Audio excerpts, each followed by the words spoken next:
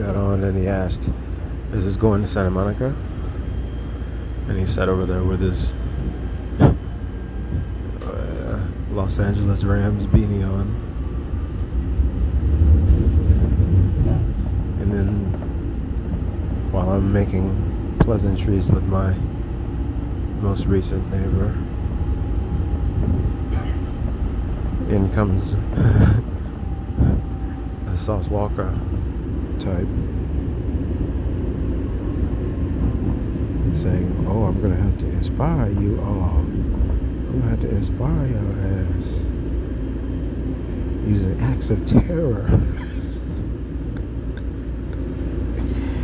It was at this point that I realized that I left my pocket knife in my bag, and I needed to strategically remove it and put it into my pocket. He proved not to be a threat. I guess he overestimated how seriously people would defend or protest him sitting in the handicapped seating.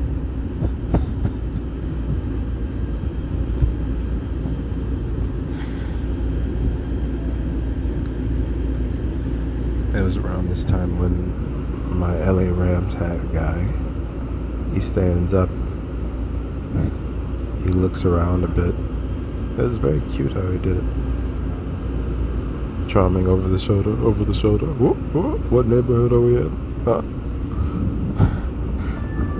And then he pulls out a marker and starts writing on the wall, on the glass, on the window, right here on the chain. I have no idea what these words mean.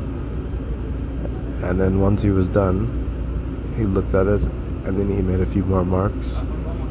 I guess he was making it more perfect. He put the cap on, looked around. I tried to get some validation. I threw up a little radical sign. I was like, wow. He didn't even see me.